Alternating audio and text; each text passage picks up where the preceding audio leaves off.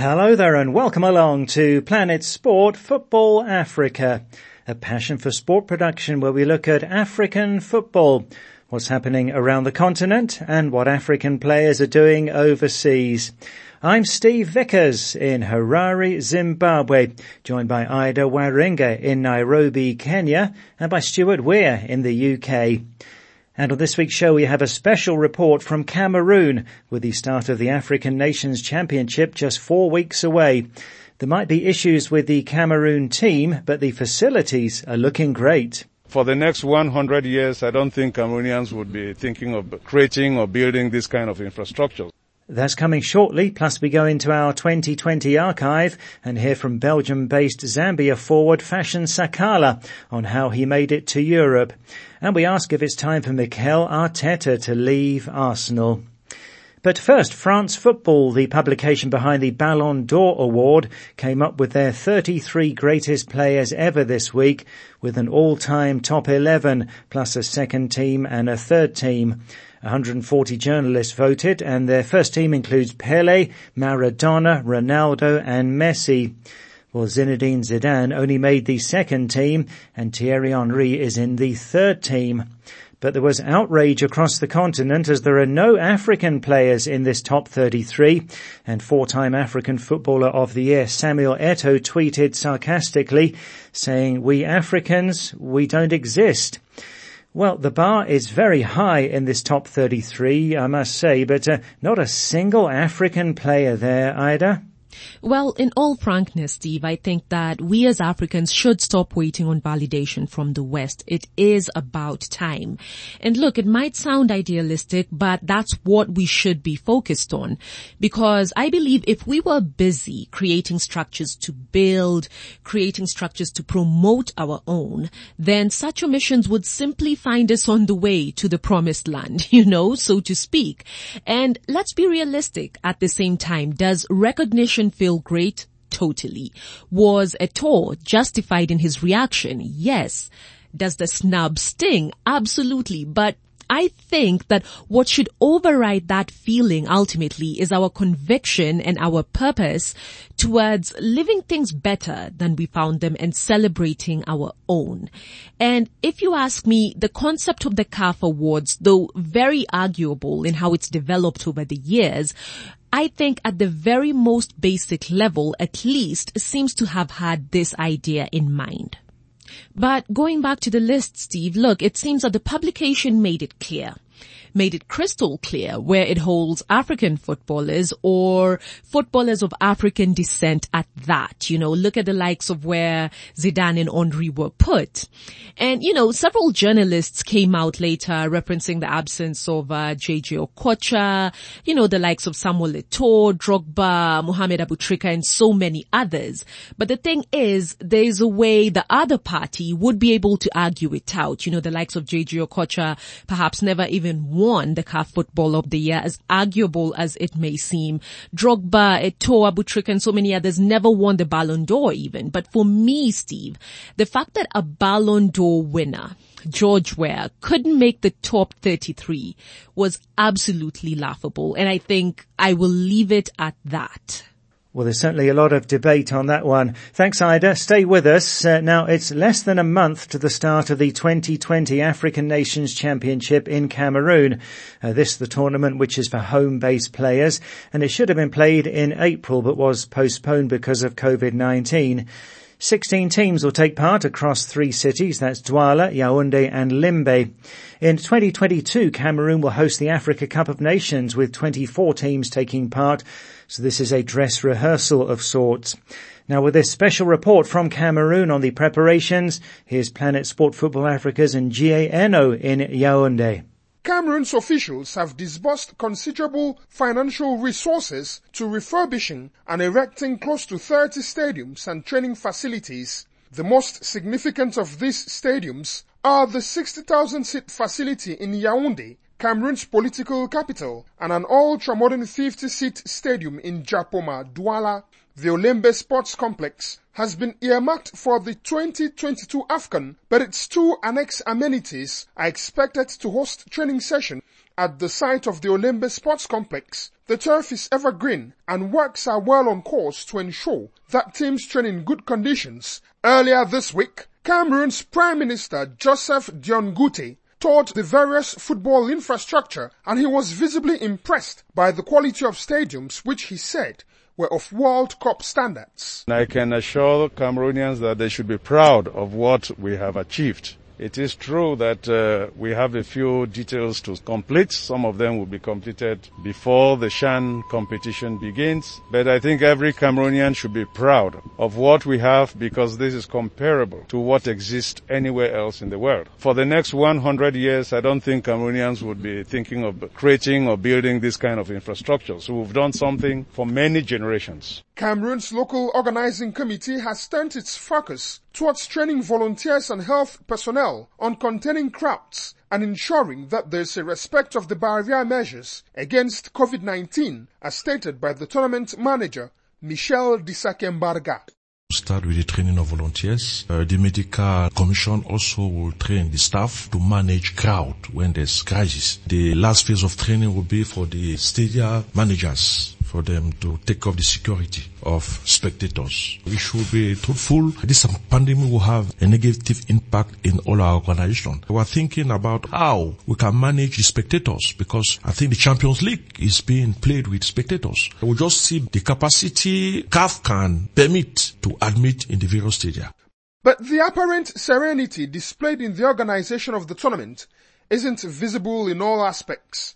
The host team, Cameroon, rocked by several troubles, are heading to the continental event in varying states of disarray. In 3 previous participations, Cameroon's best finish has been 2 quarterfinal spots in 2011 and 2016, but hopes of silverware have dwindled with the recent happenings around the team. In October, the Lions head coach Yves Clement Aroga was sacked and replaced by 62-year-old Martin Tungumpile, after Cameroon played 2 draws with South Sudan in friendlies. Ntungu, who had previously led Cameroon to the quarterfinals at the 2016 CHAN, since taking over the team, has had to juggle with having a competitive team despite the absence of a vibrant championship, a fallout of the power tug of war between Cameroon's Football Federation and the country's Professional Football League. Last week, coach Ntungumpile provided a damning assessment of his side's gear-up, expressing frustration over what he said were poor conditions. Cameroonian sports journalist Lawrence Nkede is pessimistic that the Lions are heading into a poor tournament. Nobody is sure that Cameroon will pass the quarterfinals or the semi-finals of the competition. We are hosting a competition and we are not among the favorites, but Coach Tungumpile has been very criticized for the choice of players and for the way things are being carried out. He has opted, when you look at the list of 28 players, it's true that we have completely almost wiped out everything that was done by Clement Aroga and starting at fresh. He needs players who have that lion spirit, that fighting spirit, who have the experience of maybe international competition or who have gone international. That's sports journalist Lawrence Nkede ending that report from Planet Sport Football Africa's Eno in Yaoundé in Cameroon. So it's not clear yet how many fans will be allowed to attend, but the facilities are looking good, and as we heard there, the Cameroon team not in good shape. What do you make of how it's going, Ida? Well, as a Kenyan, you know the CHAN tournament, Steve, often elicits strong reactions from my country people. And especially because of what happened 2 years ago, you know, with Kenya's trip to the hosting rights. So on one hand, look, I'm glad that the situation in Cameroon definitely isn't as dire as ours was back in 2018. And well, from the report at least, it seems that the issues are more internal than infrastructural. CAF even giving its stamp of approval on Cameroon's readiness. And as for the fans, well, reports are that between CAF and the local organizing committee that they could allow up to 25% attendance in the stadiums, though it would also be important, if you ask me, to get a scope of the COVID-19 situation in Cameroon. I mean, recent tournaments have shown us just how quickly infections can rise, and even more so within a team setup. You saw, Steve, the scenarios that played out in the CAF Champions League, the Confederation Cup, and even more recently at the Under-20 UNAF Championship. That was where 17 Egypt players and their coach tested positive ahead of their match versus Libya. So what are the contingencies in terms of available nearest hospitals, testing? What are the strategies in case a game can't be played out because of infections?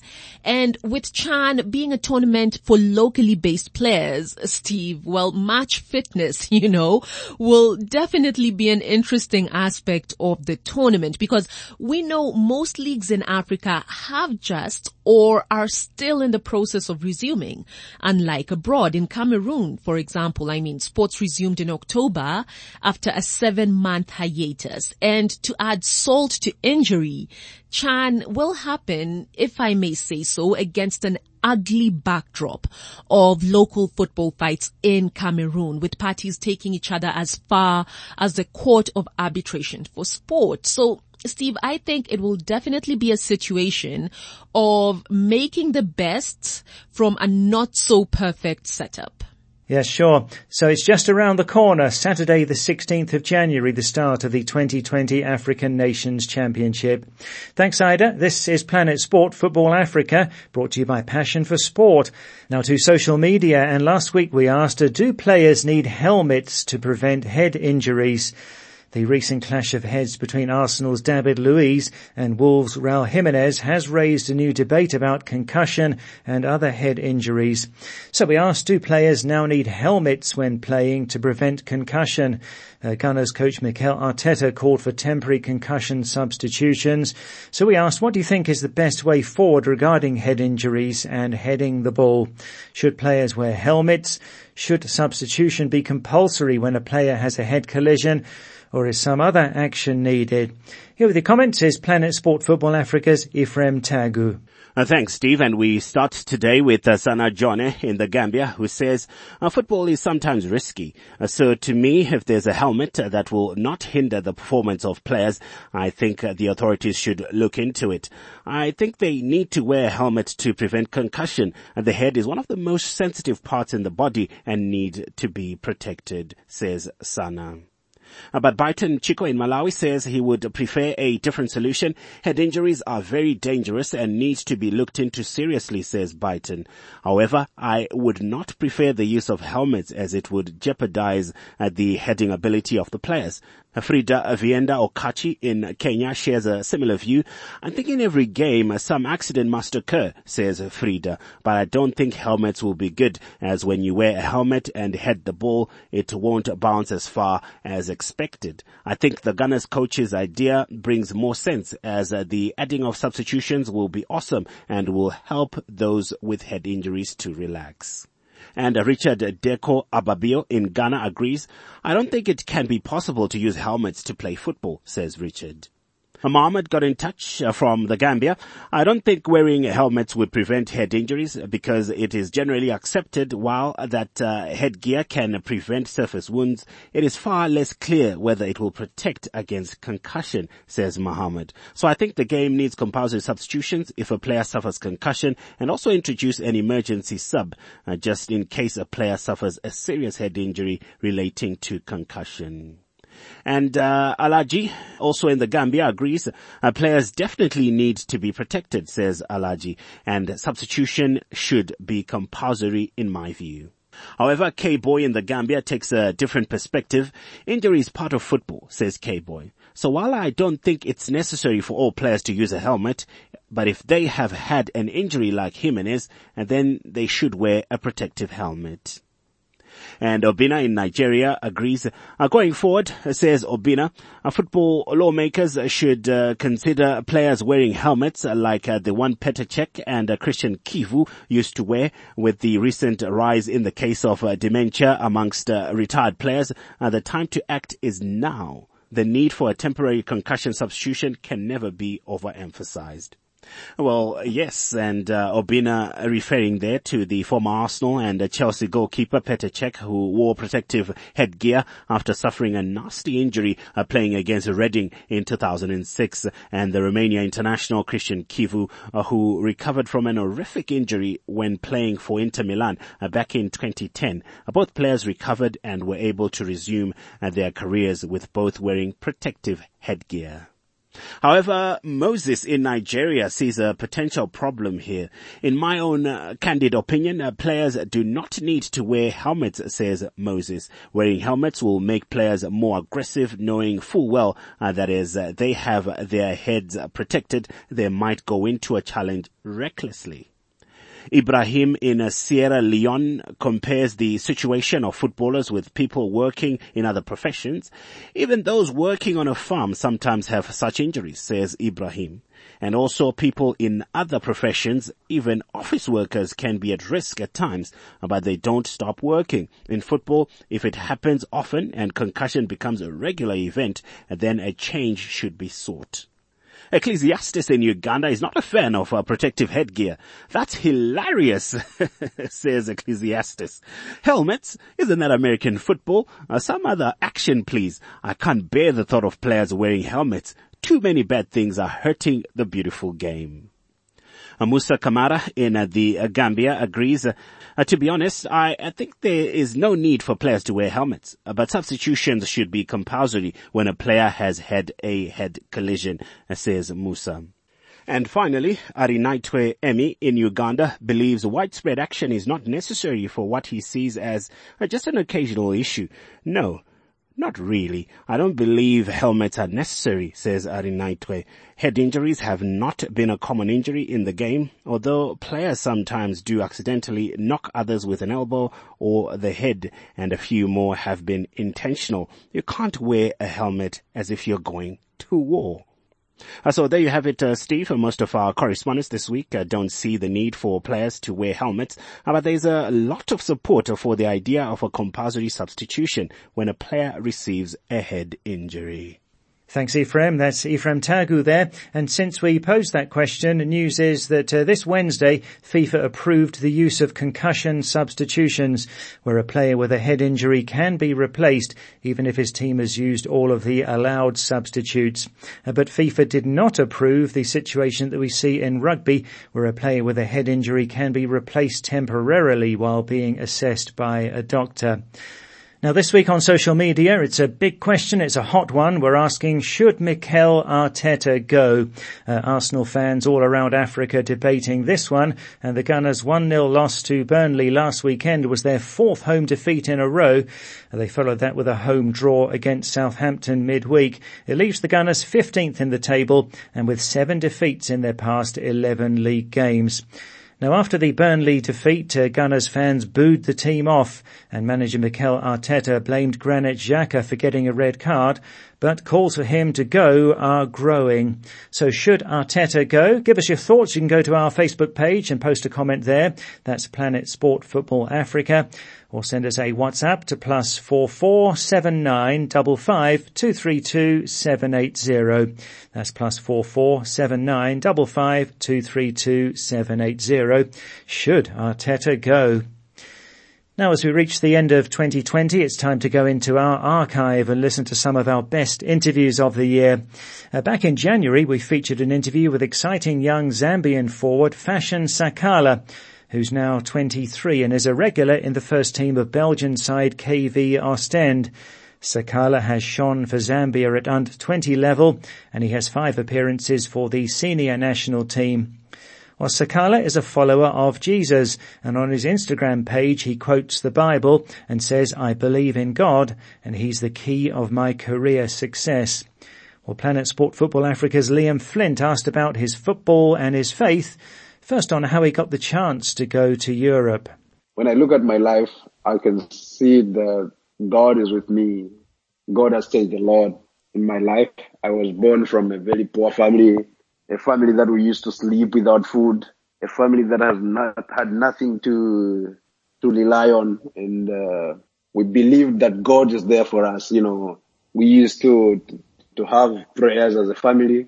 And that's the time I started becoming stronger and stronger in God, making my faith being more stronger and stronger in God.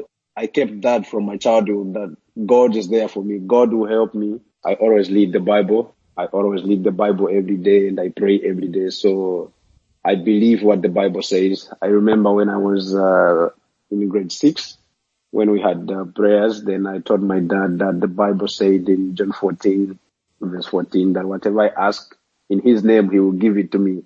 So I told my dad that I want to be a professional footballer. And then that time I was very young.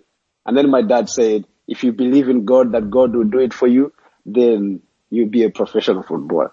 So from that time, I kept that in my mind, that whatever I ask in God, God will do it for me. I kept it in my mind that God is there, and I kept on asking him that he could help me to be a professional player. Things just kept on going. I never lost hope. I kept on believing that God is there for me until he answered me. I was born in a Lulu area. It's a place whereby even people from there, they can't believe that I'm here now. They can't believe that I'm here now, but God did it for me. He answered my prayers, and I also wanted to prove him that what I promised him, I can also do it for him. I came to realize that all these things which are happening in my life now, it's all by the grace of God. God is the key of my career success.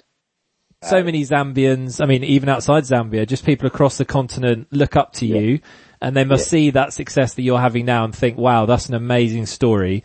Can you just tell us, for all those people listening who are maybe young players across Africa, how did you get yourself spotted? How did you get yourself noticed when you were playing grassroots football back in Africa? The first thing, like I always say, they have to believe in God. They have to believe that God is there for them. In whatever situation they are going through, they have to believe that God is there for them, because there is a reason for everything they are going through. There is a purpose in every situation that we are going through. So they have to believe that God is there for them. We had a tournament, it's like inter-schools. I think we had like 4 games, inter-school games. And then I scored like 9 goals. That was my first time when I realized that I can do it in football, because that's the time I received my first call to go to a better team. After that tournament of the school, inter-schools tournament, I joined the team that was playing amateur, and then I went there. I had a very good season. I played 17 games. I scored 36 goals. The following year, we had the inter-provincial games. I was the only player who was selected from my school. That was 2013. That's the time I met Patson Daka. That time when we were schoolboys. And he was playing for Lusaka province. I was playing for Eastern province. I went there. I had a very good tournament for provincial games. I played 6 games. I scored 9 goals. I was the top scorer of the tournament. And one teacher got my line. That's how I got noticed by the club, which plays in the first. Now it's in the second league, but by then it was in the first league, Zambian Super League, Nchanga Rangers. So I knew that was not me being a good player, but it was by the grace of God. It was just the way. God was making a way for me. He was making the way for me to make it in football. He's a miracle working God, and he performed his miracles for me. Well, quite a story. That's Zambia forward Fashion Sakala speaking to Liam Flint on his football and his faith as a follower of Jesus. That interview from our archives from earlier this year. Well, next here on Planet Sport Football Africa, brought to you by Passion for Sport, to our European football expert, Stuart Weir in the UK. And Stuart, let's start with this week's social media question. Do you think that Arsenal should part ways with manager Mikel Arteta? Well, Steve, Arsenal followed a defeat to Burnley with a draw with Southampton, so it's certainly a bad run that they're on. And in fact, the last time Arsenal lost 4 home league games in a row was 1959. Even you won't remember that. They don't help themselves, though, with a red card for Xhaka against Burnley and for Gabriel against Southampton. And Gabriel, incredibly, was the 7th Arsenal player to get a red card in the Premier League this year. That's more than any other club. Steve, I did predict last week that Pierre-Emerick Aubameyang would score soon, and he did against Southampton. But I hadn't expected him to score twice in the week, because of course he got an own goal against Burnley. But I do understand the frustration of Arsenal fans that their club seems to be going backwards, with only 4 wins in 13 games this season. But let's not forget that Arteta has not yet been the Arsenal manager for a full year. Aubameyang is in his 4th season at Arsenal and is playing under his 4th manager. Does he really want a 5th manager? When Arteta was appointed exactly a year ago, he seemed to tick all the boxes. He was familiar with English football. He had played 11 years in the Premier League. He had been assistant coach at Manchester City when they were the best team in the country. He was a former Arsenal player. He understood the club. But as we have seen with Manchester United and Alex Ferguson, replacing a manager like Arsene Wenger, who has been there for a long time and who has been very successful, is not easy. Of course it would be very simple for Arsenal to fire Arteta, but finding a replacement who is guaranteed to take Arsenal to a top 4 finish might prove a lot harder. I think Arsenal must stick with him and either give him a sensible budget in the January transfer window, or if that is not possible because of the loss of revenue due to COVID, then they have to accept that Arteta cannot transform Arsenal overnight. So Stuart says that Arteta should stay. Tell us what you think on our Facebook page, Planet Sport Football Africa, or send us a WhatsApp to +44 79 55 232 780. That's +44 79 55 232 780.